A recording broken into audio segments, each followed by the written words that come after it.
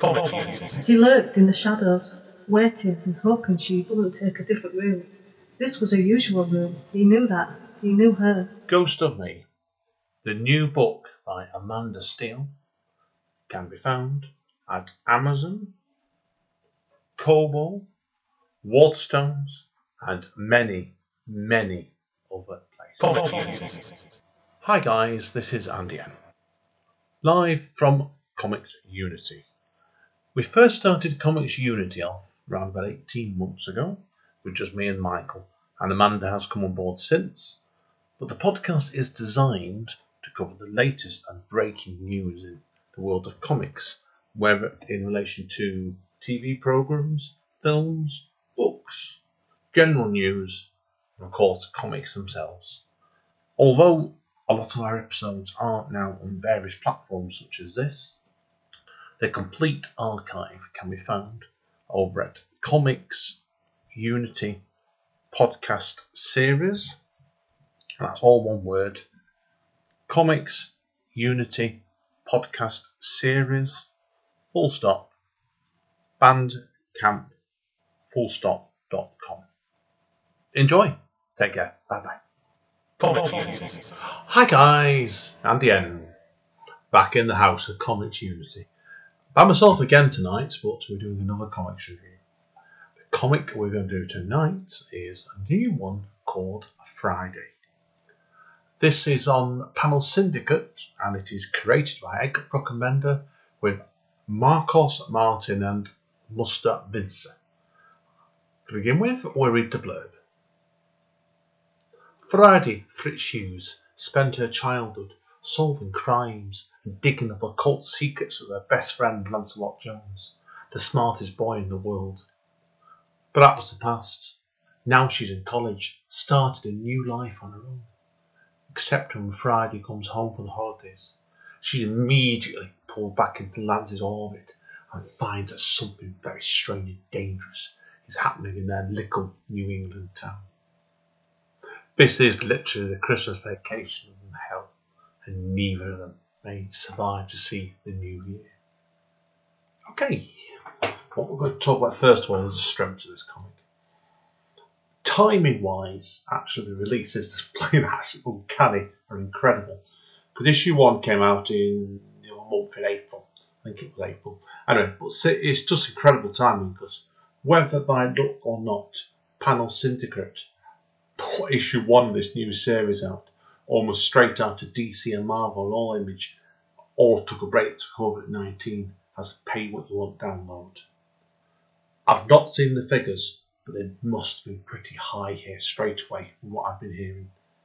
Now, the comic itself, Ed Bruckenbender himself has described this as a post-YA book, like where the kids that solve mysteries and confronted ghosts and monsters also grew up, had the same problems we all do, same struggles and bad habits. Something like his last crime comic, Criminal. Well, not really, but also yes in a way. Well, first of all, the artist isn't Sean Phillips, and while I love Sean's work, I can't wait to see him back in action with Ed in their next comic, Pulp, which is out next month. This is something very different indeed. It kind of reminds me of something akin to Ed's first work, really, Low Life, and many years ago. Ed Bruckenbender himself compares this to books like The Clock of All The Clock, I've got to get this right, with The House with the Clock in Its Walls, or Daniel Pinkwater's The Snark Out Boys, and what he says is his favourite YA book of all time, Harriet the Spy. Like I said, nothing like Fatale or Criminal, Kill or Be Killed, but it is in a way. Another review described it as close to Nancy Drew meets Hellboy, for which I've been reading. I think it's closer to it, but it is really engaging. The mood in the early panels of winter is pure criminal. Friday Fitzhughes only been in King's Hill for half an hour, and already it felt like she'd never left. Strange enough, that opening bit, it kind of caught me out. It made me wonder whether Ed was doing this on purpose to draw people in, before pulling the carpet away to draw you into the world. And it works really, really well. And I mean really well. In this comic, we're introduced to Friday Fitzhughes, a grown-up kid detective in this series who returns home after a year away. That is when things begin to change. When returning, she is met by her childhood friend Lancelot Jones and Sheriff Bixby investigating a murder involving an ancient dagger. I didn't get it straight away in the first readings, but by the time the halfway stage, it was almost like the Hardy Boys growing up, I felt, and were ready to put away the sleuthing before being dragged back into it almost against her wishes.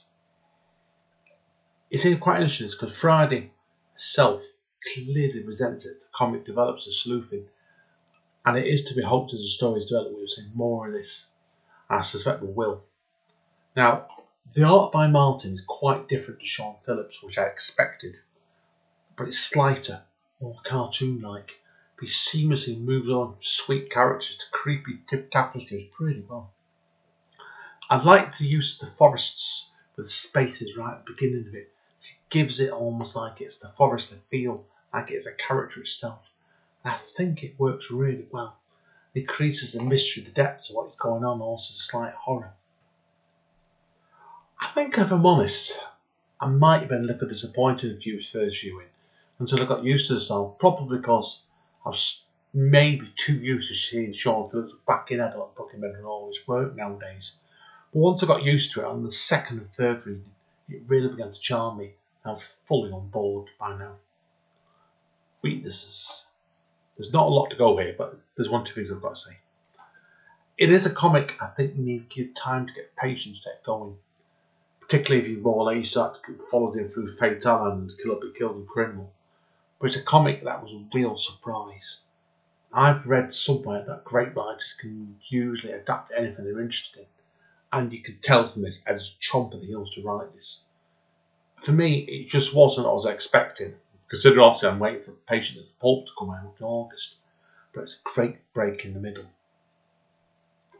And I can't wait to see what happens next, basically. So it's some case of yes to me. Hopefully, I managed to make it monthly. Well, obviously, there's a 2-month gap already. And considering the project originally was started off in the summer of last year, it could well be one I think it could come out every couple of months. This, but there was 29 pages in the first comic, and it was a great start. Really, really was. This should be a very good series indeed. 9 out of 10. Right, guys, that's all I've got to say. See you all soon. Stay safe. Stay over. Bye.